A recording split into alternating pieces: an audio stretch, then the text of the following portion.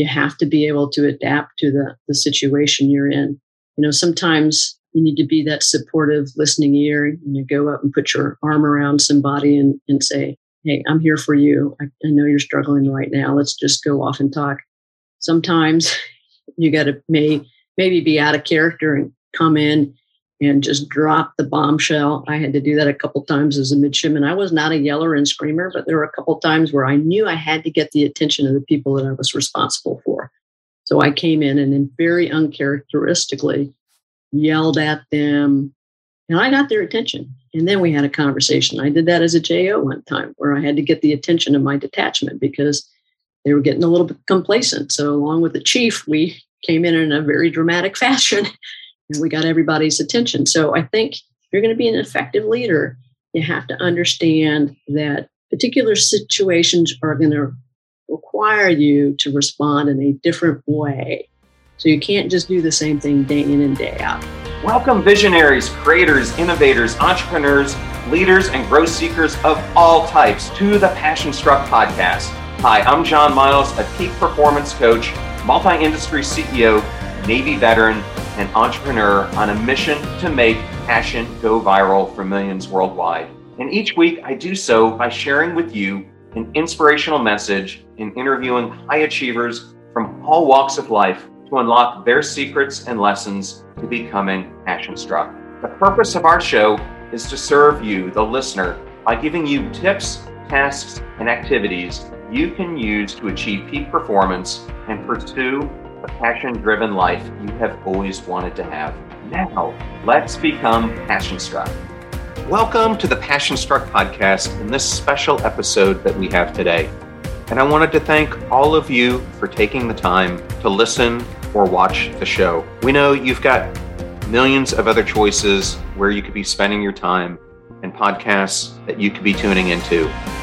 If you truly love today's episode, please consider giving the show a 5-star rating and joining the other 1,000 plus 5-star ratings we have for the show. It means so much for getting our goal of passion to go viral worldwide.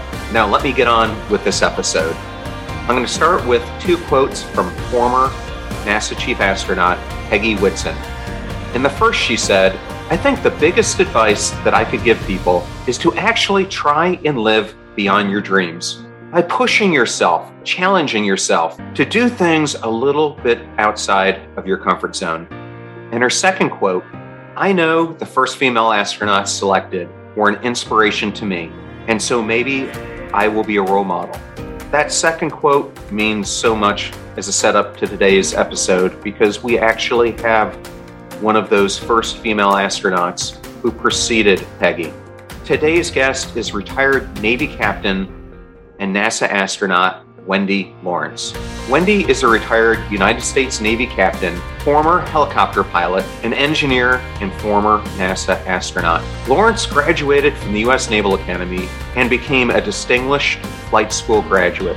She has more than 1,500 hours of flight time in 6 different types of helicopters and has made more than 800 shipboard landings. She was the first female graduate of the U.S. Naval Academy to fly in space, and she has also visited the Russian space station Mir. She was a mission specialist on STS-67, STS-86, STS-91, and STS-114, the first space shuttle flight after the Shuttle Columbia disaster. In 2019, she became the Naval Academy's first female to be given the Distinguished Graduate Award, following in the footsteps of her father, Vice Admiral William Lawrence, who won the award in 2000. And Wendy also has a master's degree from MIT. Such an amazing guest today, and we talk about what drove her to go to the Naval Academy and then pursue that dream of going to space, the skill sets that future astronauts will need, and what she thinks are the most important traits for any astronaut to have, the value of all the extensive training that astronauts go through, and how her development from the Naval Academy to going to flight school to then getting her graduate degree at MIT prepared her for being the astronaut that she became. We talk in depth about why so few today are taking that chance to live the dream and her reasons around it, why so many people live outside of their comfort zone. She discusses in depth the sensation that she went through during her first launch and what she thinks the future of space will hold, both for the astronaut program and for the commercial program. Lastly, we also talk about current astronaut Kayla Barron's upcoming mission and what to expect from that as well. I had such a great time interviewing Wendy, who I've known for over 30 years. Now, let's become passion struck.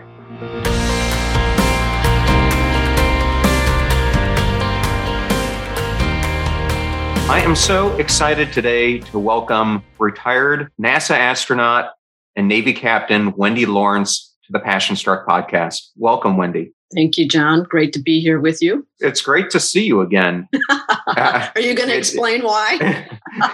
I'll explain why. So for the viewer or listener, Wendy and I have known each other for quite a long time, going back to, it must have been my sophomore year at the Naval Academy, and she was my instructor. And it was the same year that she actually found out that she was accepted to become a NASA astronaut. Correct. Yep. Youngster physics. And not only did I get to enjoy that with you, you were also the instructor who took me to Pensacola, where we got to spend a few weeks doing flight training. Yes. Okay. Yeah, that was an interesting time when sadly the Navy didn't have enough money to let you all actually fly a lot. So we had to find some other ways to introduce you to naval aviation at Pensacola. So hopefully that ended up being a worthwhile week. It was a worthwhile week. And I'll tell you, the highlight for me is I think they were T-34s, but for me, I really enjoyed being in the helicopter because it had a few different added elements of challenge that an aircraft itself does not have, which I know you're aware of. Yep, exactly why I ended up in helicopters. I thought maybe a good starting point, if the listeners aren't familiar with your story, because you've got a great one. You didn't originally have the intention of going to the Naval Academy because when you started in high school, there weren't females at that time at the academy. That's exactly right. It wasn't an option. Women weren't attending service academies. Even though I grew up in a Navy family, my mom's dad went to the Naval Academy, graduated in the class of 1930. My dad went there, graduated in the class of 1951. Following the footsteps of them wasn't an option for me until my senior year of high school. Well, and that's because just in class of 1980 would have been the first class that had females in it. So I know when we have talked in the past, you, like many of your generation, got to watch Neil Armstrong land on the moon. That became for you the beginning of a dream. But as you were gearing up through high school, what was going to be your plan before the Naval Academy became the option that it did? Yeah, you're like a lot of kids in high school, you're trying to sort through this. What is it that I really want to do? And it's not an easy decision. And unfortunately, back when I was in high school, we didn't have a lot of hands-on options to explore career opportunities. You could go to your counselor and she or he would hand you books of colleges and you could look through the brochures and get a feel. But really wasn't a rigorous or robust way to kind of decide what the rest of your life was going to look like. Again, growing up in a Navy family meant I had an opportunity to live near oceans because a lot of the naval bases, yes, are right there on the waterfront. So I always had an interest in the ocean, oceanography, and before the Naval Academy became an option, that was probably my primary interest. I thought, okay, I've always enjoyed going down to the ocean. I've always enjoyed the trips to the tide pools that I took throughout my school years. I have a fascination with sea life, so I'll look for colleges that have a strong oceanography program. And so I was looking at college. William & Mary had a good program. University of Miami had a good program, but beyond that, I didn't really have strong interests. I had an opportunity to fly with a friend of my dad, and that was interest to me. But really, I think at that point in time, early high school, oceanography was the primary interest. Okay, and I know you also had the special privilege that you knew through your father many of the first astronauts. Yes. And their families. Yeah, my dad was Alan Shepard's wingman. Right after my dad got his wings, he got sent to a squadron out at Moffett Naval Air Station. And at that point in time, Alan Shepard was a lieutenant commander. And my dad was, a newly minted naval aviator. So he was paired with Alan Shepard. When my dad was at test pilot school, this was a little bit before I was born, John Glenn lived down the street. So my older brother and sister played with the Glenn kids. So yes, the first several groups of astronauts had family friends. And that really, I think, heightened the interest in the space program in our household. So I recently was doing an interview with Caleb Aaron, who was one of the latest groups of astronauts who were selected. And I couldn't believe how many applicants there are today. I think there were 15,000. And to put this in a different perspective, the odds of becoming an astronaut are less than the odds of making 4-star in the Marine Corps, which to me is the hardest one probably to make 4-star in. So it's less than a percentage point of all the applicants. So I know if a person's listening, and I asked Kayla the same question, you and Kayla came from different points. You kind of lived most of your life with the dream of wanting to become an astronaut. And for her, it happened a little bit later. For someone who might be listening, whether they might be in high school, younger than that, or in college, or outside of college, what would be some of the advice that you would give someone who has a hope or dream of becoming an astronaut? Well, I would start off by saying, give yourself the opportunity to pursue the dream, because you're never going to know how it will work out for you unless you take those very first steps. And yes, those very first steps may be uncomfortable. They may be a little scary. You may not feel like they're going well, but until you try and make some adjustments along the way if necessary, you never really know how far down that path you're going to get. And I think too many people they start to think about what it is that they want to do, and they lay out the initial steps they think they need to take, and then they get overwhelmed, and that means they get paralyzed. Just lay out a series of steps, focus on the next step, evaluate how well that's going, ask for help if you need it, get some feedback, find some mentors, and then keep moving forward in the general direction of where you think you need to head to make that dream come true. But you've got to take the first step. Otherwise, you're going nowhere. Yeah. And after you take that first step, I call it action stacking, because the more actions you take, you start building upon each one. And before you know it, you have moved so far, and what will, looking back, seem like the blink of an eye to that starting point. But you're right. If you don't make that choice and then do something about it, you're never going to have any success pursuing it. And very likely you're going to get down the road and you're going to have regret. And regret can be a very, very powerful emotion. So that's the other thing I say to kids is you don't want to get 10, 15 years down the road and look back at that moment and regret your decision, because you will continue to regret that decision throughout most of your life. Yeah, and I think we're in a growing society now where we like instant gratification. We like, I call it living in this box that we don't like to climb out of because it's comfortable to us. When we're introduced to setbacks, we tend to not want to overcome them or don't challenge ourselves to do it. And I really believe that you kind of have to put yourself in almost a continual state of discomfort if you're going to grow. And I wanted to understand if that's something you agree with.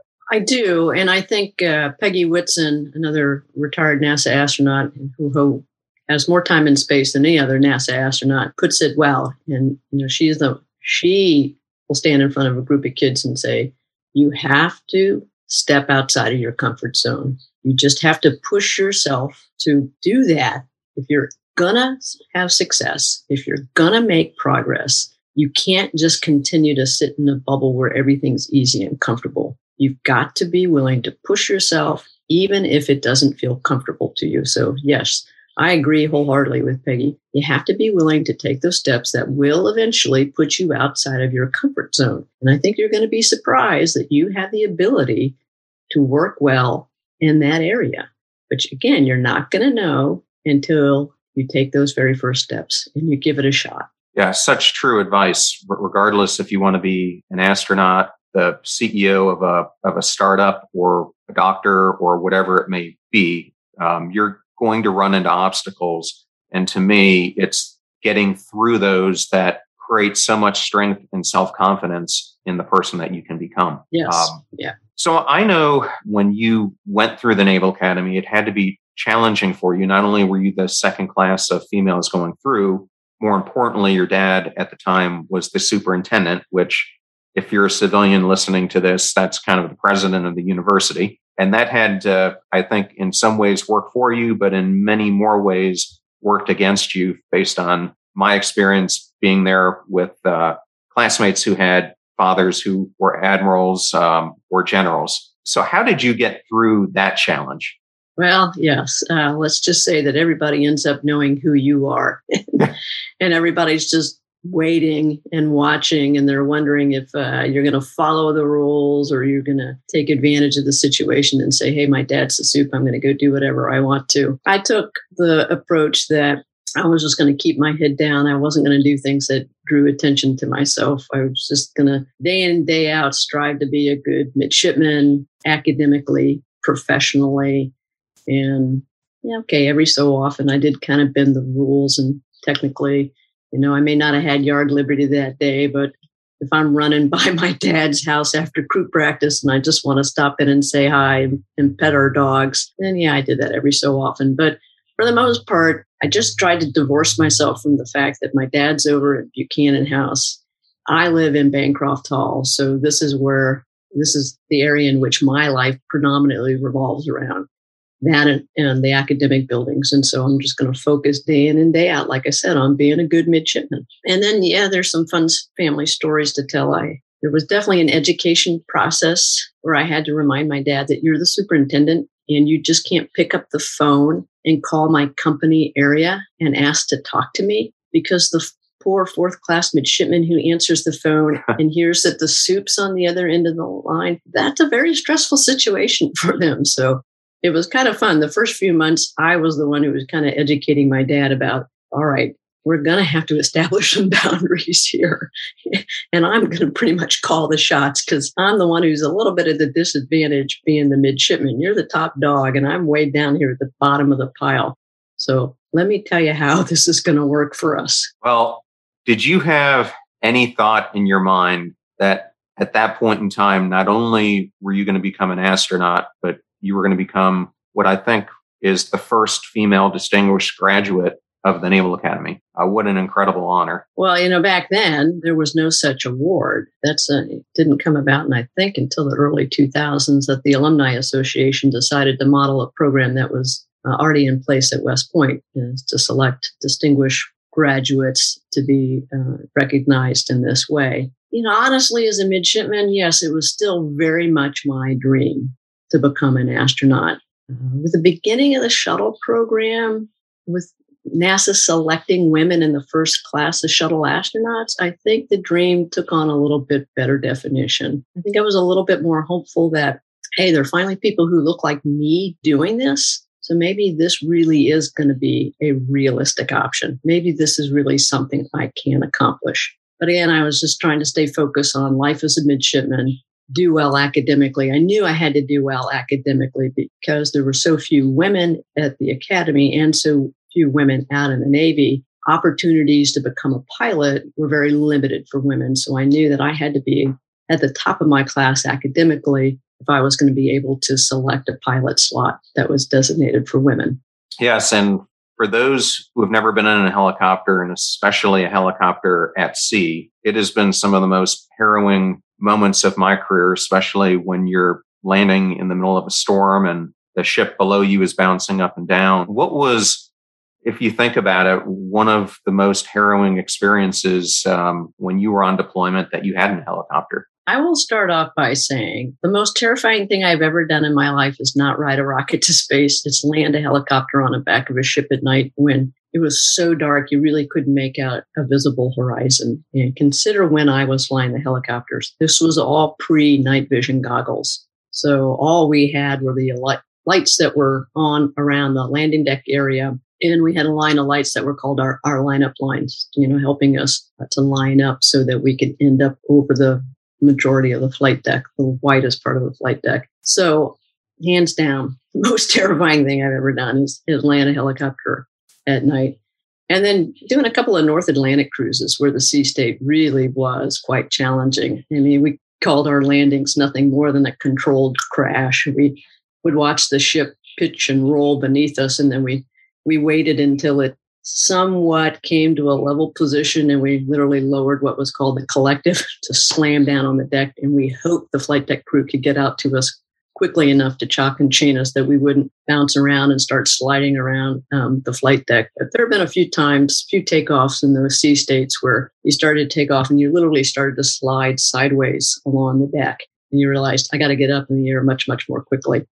So yeah, it's flying a helicopter on and off a ship, very challenging, but also very rewarding. I mean, I thoroughly enjoyed life as a helicopter pilot. I thought one of my most interesting experiences when we were underway and we did what's called an underway replenishment. And if you're not familiar with that, let's say you're on a destroyer, a transport ship comes that has cargo and other things to sustain the destroyer, cruiser, whatever it might be. And at the time, I remember it being primarily CH-46s would come up. They grab the material and then bring it over on the ship. And I used to be in awe of these pilots because of the skill that they had to do that job, especially, as you're saying, when we were all pitching. So it's an interesting maneuver and something the U.S. Navy does extremely well. And very, very fun flying, pretty much seat of the pants flying. So yeah, I really enjoyed. I got to fly the H-46, and it's a very responsive helicopter with the tandem rotors on top, and it allowed you to do a wide range of maneuvers. So vert rep was really, really quite fun. Well, with that harrowing experience behind you, I've always wanted to ask an astronaut, and I have never asked this question, but what is going through your mind the first time you were on the space shuttle and you're on the launch pad and you're 10, 15 seconds to go? I mean, what is it? Excitement that's going through your mind? Is it fear? What was that sensation like? For me, never fear, because I've been waiting way too long for an opportunity to finally ride the rocket. Excitement, definitely listening to the final chatter, looking at all the systems on board, hoping that everything was going to work. And then when the engines light off, you think, oh my gosh, this isn't anything like the simulator or the centrifuge. I mean, who just sat down on my chest? The power, to this day, I can't capture in words to adequately describe the sense of power and acceleration you feel. You know, for me, it was the shuttle. It was 6.5 million pounds of thrust. Big number, feels even bigger. It was incredible. Again, an incredible sense of power and acceleration. I mean, you felt like you were in the world's biggest catapult. You know, the moment you leave the launch pad is like a kick in the chest. And then that pressure on the chest just continues to build. And I do remember thinking to myself on my first flight, oh my gosh, an elephant just sat down on me and I can't even breathe. It is so heavy. And then you just try and enjoy the ride. I mean, you've got the very professional side of you that's continually monitoring all the systems on board. But then there's also this little kid side of you that goes, oh my gosh, this is fantastic. I mean, roller coasters, you have nothing to this. And you just try and soak everything in and thoroughly enjoy the moment that you're living in. Yeah, something I wish I could experience someday. And, you know, maybe with the new programs that are coming out, maybe it will be a possibility in the future. They're doing low Earth orbit. You obviously went much farther than that. You know, with that as a backdrop, I wanted to ask, if you were an astronaut again, and you were just starting your career, what would be your ideal mission? Well, I'm a little biased because the dream started with watching two men walk on the moon. So I'd love to eventually end up on the moon one day. But if you're in the astronaut office right now, I think you want to set your sights on doing a mission on board the International Space Station, because that's a very important experience. One, working with your crewmates, in particular crewmates from other countries, getting that international experience. But then also getting a long period of time in space, I think, is important. And doing it initially in close coordination with mission control. Future missions for NASA are going to take astronauts farther and farther away from the planet. Okay, yes, when you're on the moon, you still have good communications with mission control, but the crew that goes to Mars is going to be in a very different operational environment. You watch movies and people just assume the crew will be able to solve problems with mission control. That's not going to be the case on Mars. That is going to be a crew that's pretty much on their own. And you'll have a huge delay in getting a response from mission control. So any situation in which you think you have to take immediate action, you and your crewmates have to develop that plan. So getting experience, operational experience, again, key in my opinion. Starting off on the International Space Station to get that experience, very good step. If you're able to then be part of the crew that goes to the moon under the Artemis program, another very important step to take. But I don't think anybody who gets to go to Mars for the first time is going to be an astronaut who hasn't flown before. So I'd say get in the astronaut office, develop your professional reputation, study hard, learn the systems of your spacecraft really well, hone your skills, flying the robotic arm and doing a spacewalk, and then look for the first flight opportunity you can get. And I understand once you're selected, it takes several years to go through training. What is some of the training as an astronaut you went through? Because I understand there's swimming pool training, there's lots of different components. Can you talk about that has it changed since you went through the program? Well, it has changed because the spacecraft has changed. But for me, it was like, wow, this is just like being in flight training in Pensacola under the Navy. First and foremost, you've got to learn the platform that you're going to fly on. So for me, it was the space shuttle. And then pretty much immediately you start learning each and every system of the space shuttle. So you've got to get your basic systems knowledge. Then you have to practice how to interact with that system. So we had procedural trainers, not unlike what I did at Pensacola for the T-34 aircraft. NASA called them single systems trainers. So it gave you an opportunity to practice procedures to operate it, and then to go through your emergency procedures to see the signatures for a particular failure. By that, I mean, what am I going to see on my display screens that helps me understand what I'm seeing is this particular failure, and therefore I need to go to this particular emergency procedure. And so it's pretty much a very deliberate step-by-step process to build your knowledge. And eventually you end up in the full-up simulator, which by that I mean the one that has all the systems integrated into it. But the fun part is there are other things that you get to learn along the way. We were still learning geography, and I think the astronaut candidates still get to do that initially in their training flow. Now for current groups of astronaut candidates, right off the bat, they're going to learn how to fly the space station robotic arm. They're going to learn how to do spacewalks. There may be some language training in there as well. There may be Russian language training. But there are a whole host of things that they're going to learn. And still common to my experience and current experience for astronaut candidates is learning how to fly in the T-34, because that's a pretty fast jet. It puts you in a situation where you have to work with one other person, and it forces you to begin to process information more quickly. The spacecraft you're going to fly on, when you rocket off the planet and then when you're up in space, it's a very fast-paced environment, particularly when you're riding the rocket to space. You've got to be able to very quickly assess a situation. I mean, in a matter of seconds. You've got to be able to very clearly and concisely communicate that to the rest of your crew and then decide what to do. So the T-38 was a good intermediate step to get you in an environment where you're flying around just below Mach 1 and you've got to quickly diagnose something, again, communicate it to your crewmate, jointly decide on your next course of action, and then take it. And if I remember from our past discussion, one of the unique things about your career was that you were on a space shuttle launch that followed. Get ready to supercharge your hiring experience with Indeed, our fantastic partner. We at PassionStruck are all about seeking smarter, more efficient ways to do things, and Indeed perfectly aligns with this philosophy when it comes to hiring. It's more than just a job site. It's a comprehensive platform that revolutionizes the way you find the perfect candidates. With its powerful matching engine and over 350 million global monthly visitors, Indeed streamlines the hiring process, bringing top talent straight to you. No more sifting through endless unqualified resumes. Indeed does the heavy lifting just for you. And what I love about Indeed is its ability to centralize all your hiring activities. From scheduling interviews and screening applicants to messaging candidates, it's all in one place. During my career, I've hired thousands of employees, and I only wish I had Indeed's efficiency and speed back then. And here's a fact that absolutely blows my mind. 93% of employers, according to a recent survey, say Indeed delivers the best quality matches over other job sites. That's quality and speed hand in hand. And listeners of this show will get a $75 sponsored job credit to get your jobs more visibility at Indeed.com/PassionStruck. Just go to Indeed.com/PassionStruck right now and support our show by saying you heard about Indeed on this podcast. Indeed.com/PassionStruck. Terms and conditions apply. Need to hire? You need Indeed. I know all those discount codes are difficult to remember, so we put them all at PassionStruck.com/deals. Now, back to PassionStruck.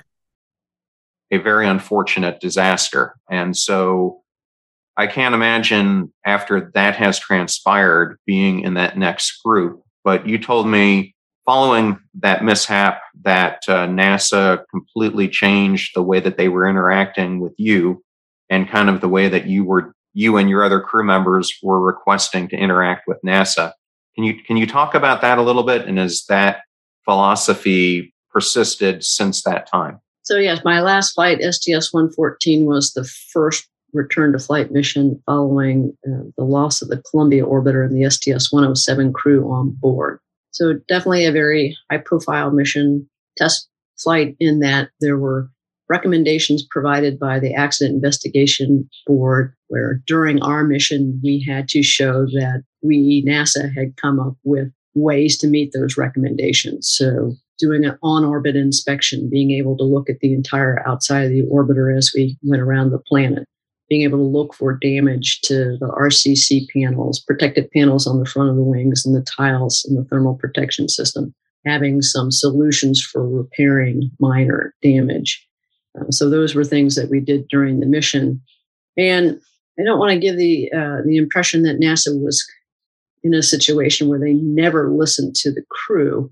It just so happened that after the accident, the two individuals who became program manager for the shuttle program and the deputy program manager, they were very attentive to the crew's concerns, meaning STS-114 crew. They wanted to have a good flow of communication, not just with the crew, but for the engineers that were in the program as well. And so they pretty much had an open office policy. And I think on a monthly basis, our crew went over to talk with them. In this case, they'd close the door and say, tell us how you guys are feeling about what we're doing. The door's closed, so I want you to be frank. I want you to be honest. I don't want you to hold anything back. They recognize that part of the problem that contributed to the 107 accident was there was not a great flow of communication up to the highest levels. Information got compressed, consolidated, and there was also an environment in which some people were very reluctant to speak out. And so these two individuals had the mindset that we're going to change that. We want people to feel comfortable bringing us unpleasant news, bad news. We don't want them to feel like they're going to get in trouble because they have disappointing news to share with us. So I compliment those two individuals for doing that. I think there's still a desire on NASA's part to maintain that, but it's challenging. And I haven't been back at a NASA center for a while. In fact, most people have still been working remotely, so it's hard to comment on whether or not that openness still persists. But I know it's the goal of many, many managers is to make sure they create an environment in which employees feel comfortable bringing them bad news. And I wonder how that changes now that the mission has shifted from a NASA or Russian delivery vehicle to a commercial vehicle, and how much interaction there still is between the astronauts and those commercial contractors. I'm assuming there's a ton. I don't think it's as much as some crew members would like to have. I think it depends on who you fly with, but they're a commercial entity. They have proprietary information. My understanding is astronauts have to sign non-disclosure agreement. I think that's the case. So they're restricted on what they can talk about.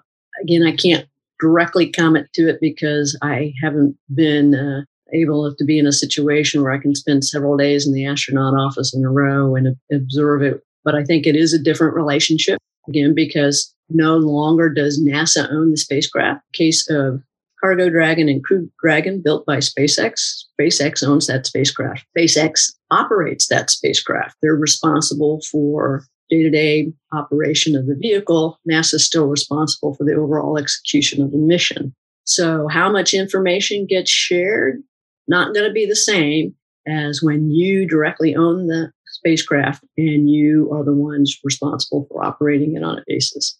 But if it affects the ability to carry out the mission, then that information has to get conveyed to NASA. So it is a different environment.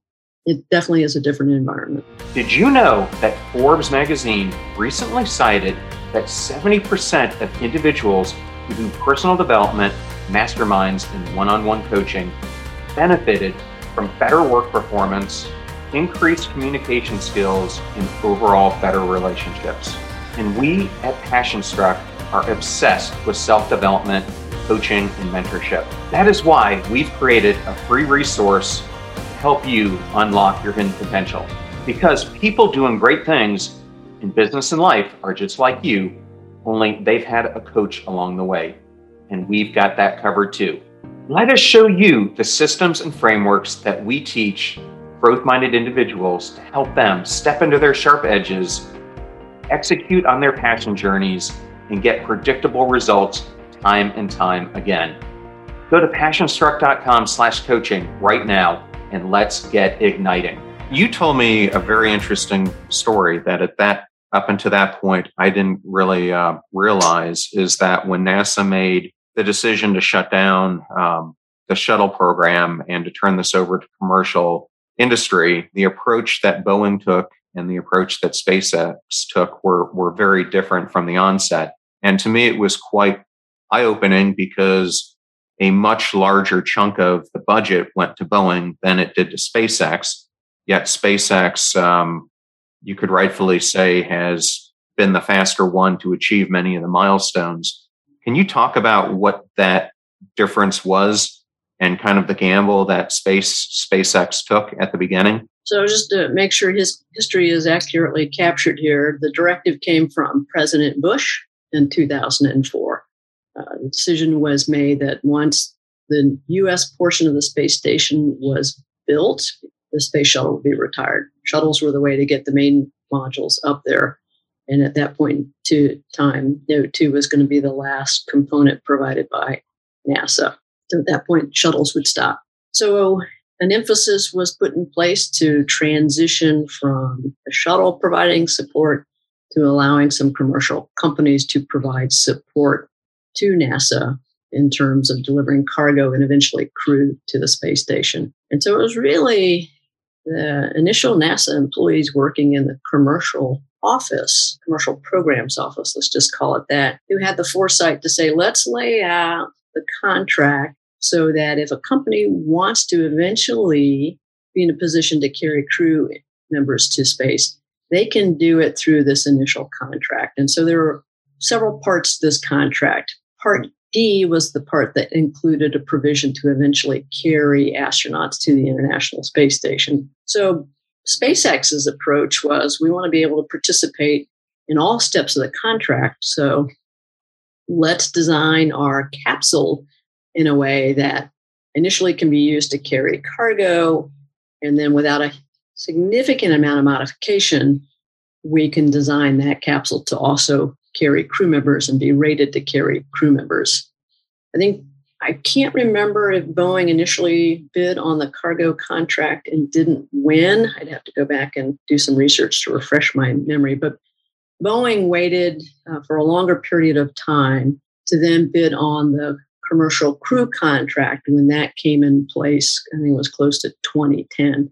So at that point, SpaceX had already had the opportunity to be working for several years on the basic design of the capsule that eventually they modified to become their crew version of the capsule. So that, yes, it gave SpaceX a head start. It was really, I think, a very smart decision on SpaceX's part to get in there immediately, start working with NASA, understand the way that they're going to have to work with NASA, understand the way NASA levied requirements and then enforced compliance with those requirements, get a sense of how NASA evaluated system design in terms of safety. So, yeah, I do think it gave SpaceX a head start over Boeing. Yeah, and do you think as we start approaching the moon and then Mars, that this is going to be a multinational group that comes together, or do you think this is going to be nationalized where there'll be a U.S. program with some international components, a China program, maybe another country's program, each individually trying to do it. How do you see that future working? Right now, the Wolf Amendment prohibits NASA from working with China. So until that changes, there won't be an opportunity for the two countries to have any significant participation together. So it's a long way of saying I think China will continue to go off and build their space program. You see NASA go back to the moon under the Artemis program and then eventually onto Mars. You're going to see it modeled pretty much with what you see with the International Space Station, where you could say NASA's kind of the lead integrator. There are other space agencies participating, but NASA takes the lead in integrating the entire program. So it's been a very successful approach with the International Space Station, and it's already the approach that you're seeing with the Artemis program, with other space agencies participating in it, but NASA really is the prime integrator. Well, as I was preparing for Kayla's interview, I was watching a number of interviews that the head of astronaut selection was doing. And coming out of that, I was pretty surprised that many of the selection criteria that they're looking for future astronauts has expanded from when you were going through the program. They're looking for, obviously, you need to have a STEM background. You have to have an advanced degree, but they're looking for healthcare professionals, people who have advanced science degrees. I know in the case of Kayla, I think one of the things that attracted them to her is her graduate degrees were in advanced nuclear power and how to do it in a green way. And as I think about the future of space, some of the probes we have up there already have some radioactive isotopes. So I'm thinking there's probably a good connection that we're going to need nuclear power to power things to and from Mars and do it in an effective way. So it's interesting that the skill sets are drastically changing. I wouldn't say the fundamental floor is, but can you maybe give some more color to that? I was getting mine basically just from listening to a few interviews. Well, I think when you compare it to the first group of astronauts selected, yes, things are very different. Pretty much the requirement for the first groups were bachelor's degree, test pilot, below a certain height, above a certain height. In the shuttle program, though, I think is when things really, really changed because finally there was an emphasis on selecting non-pilot astronauts. And so the emphasis was put on educational background in STEM fields. If you were applying and you were not in the military, it was pretty well understood amongst the civilian applicants that to be competitive, you really needed to have a PhD. So again, a pretty extensive educational background and then work experience, relevant experience showing that you can take what you've learned in the classroom and apply it outside of that setting to the problems that are particular to whatever discipline you've gotten your degree in. So that emphasis to me still remains the same. Because there have been so many applicants in the past, I think the decision and the reality was, I can't remember anybody who got selected with just a bachelor's degree when I was at NASA. Pretty much even the military folks had at least a master's. So that's just an acknowledgement of the way the selection process has worked out over the many past years. So NASA has now finally made that official. You have to have a master's. But I think there also is an increasing emphasis on what sort of activities do you engage in outside of work? Because it's important for us to see that you are comfortable in an environment that has a degree of risk, that you have some ability to assess that risk and then put plans in place that help to control that risk, to minimize the chance that it will occur. Because all of those skills are very relevant to your life as an astronaut. They're critically important to when you're carrying out a mission as well. You have to have that ability to assess this situation and determine whether or not things are on track, or maybe they're going off track and there's a risk of a particular problem occurring. Yes, and I remember in my interview when I was talking to someone you also know, Chris Cassidy. I think you were actually part of the selection process that brought him into NASA. Yep. Chris was describing to me the parallels between SEAL training and astronaut training, because he said similar to being a SEAL, he spent 18 months to 2 years in a workup for a 1-year deployment. And he said it's kind of the same thing as an astronaut. You're gearing up for a couple of years before the mission. And we were talking about one of his spacewalks where he was out with, and I think it was an Italian astronaut who started to get water in his mask. And Chris says, I have to be honest with you. I don't remember grabbing him. I don't remember opening the hatch. I don't remember putting him in. He goes, all of it was just automatic because I had trained for it thousands of times. So when it happened, similar to when you're in warfare, your mind just takes over from that habit of practice so much. But it really brought home to me the discipline that you have to have to be able to do that detailed level of training and practice, because some people that I've worked with just don't like to do that habitual thing like you're forced to. So it got me wondering, what do you think are some of the most important traits that make a successful astronaut? Oh, delay gratification. To your point, to Chris's point, I think NASA is a great example of this. When you look at any particular mission, there have been a group of people who've started probably year, 2, 3 years in advance planning that mission. And their job is to sit around a room and what if? Okay, what if this happens? How are we going to handle that situation? What's going to be the acceptable environment for us to operate in? And what are the limits? What are the boundaries? And what happens when we cross one of those limits? How are we going to handle that situation? So some people will say, oh, NASA makes it look easy with the way they carry out these missions, only because there's been a very dedicated group of people who day in and day out came to work, not really exciting or thrilling work because they're sitting at a table, but incredibly important work. It is the foundation of every mission, that planning effort.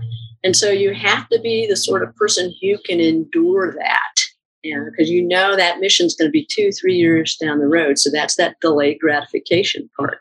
You're not going to get to see the results of your hard work until a pretty long period of time away. And then you also have to be very focused and you have to be very disciplined, because this is a deliberate process that you have to go through every time to make the mission successful.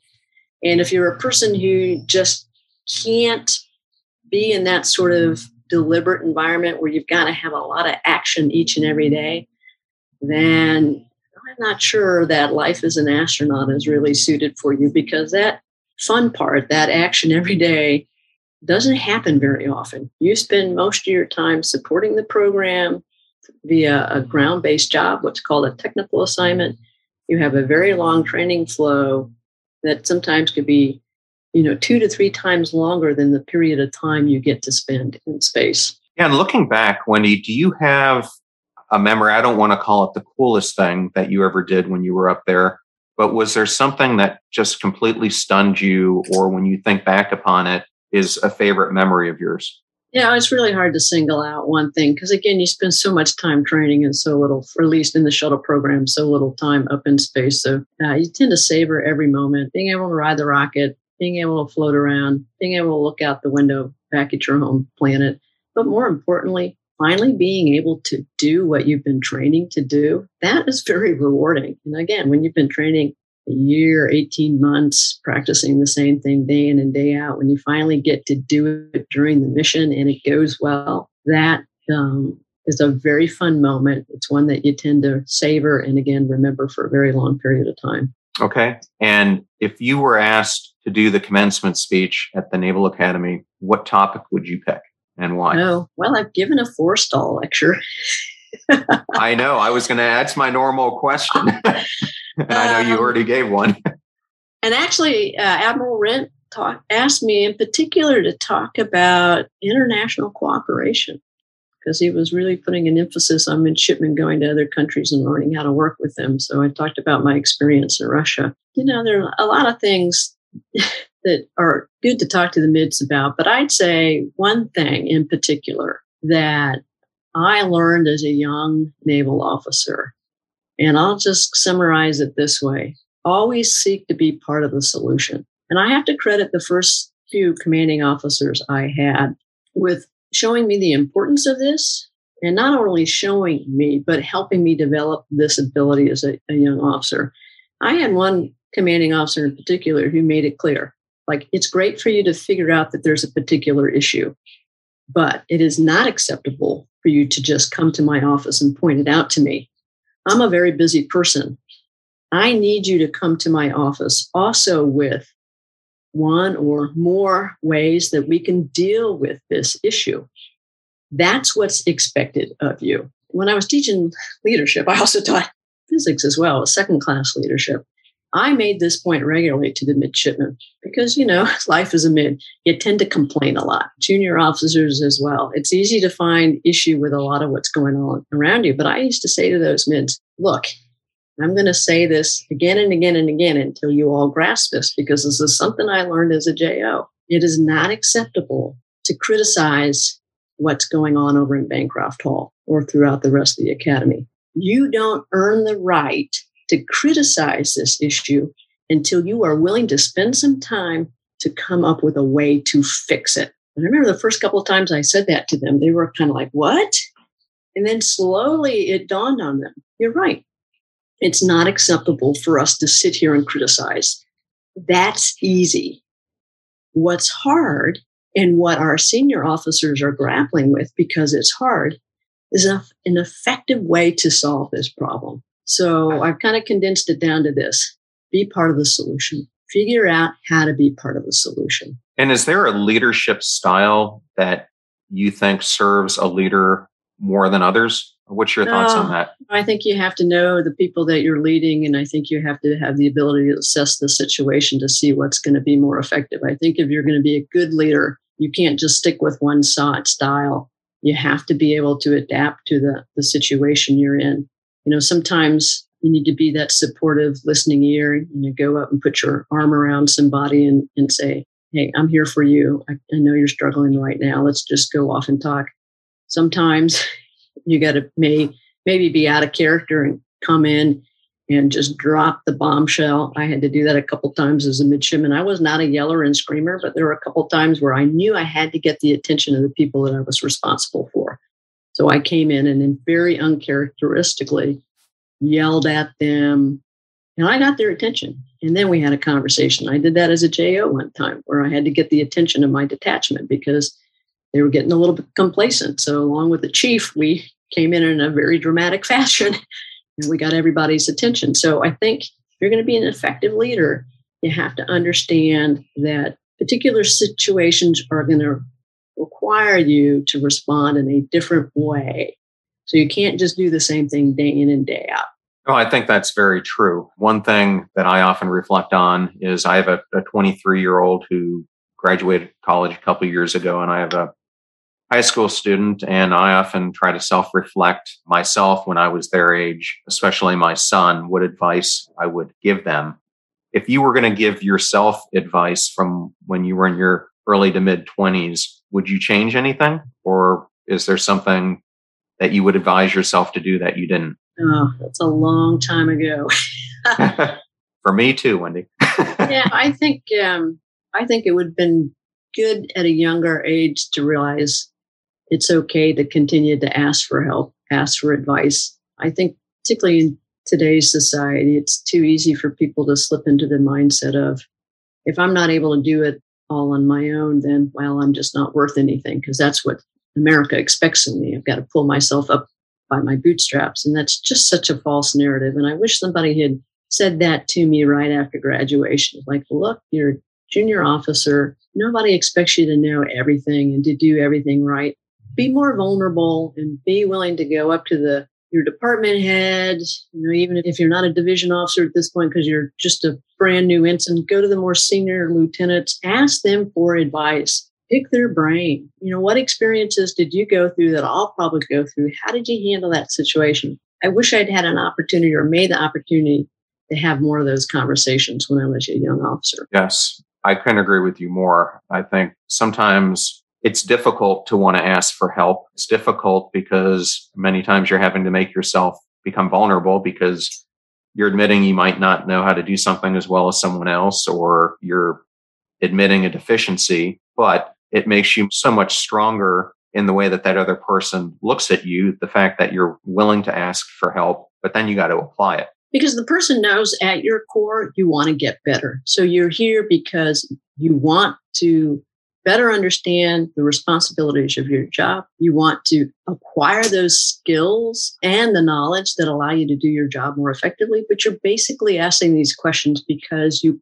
care. You care about doing a good job. Yeah, I remember it's been many years ago. I took over a department when I joined Lowe's Home Improvement. And when I took over this department, they had the lowest employee engagement scores in the entire company. And the company at that time had 300,000 employees. And as I got to know them, I started to ask more and more questions. What would you do differently? How would you address this situation?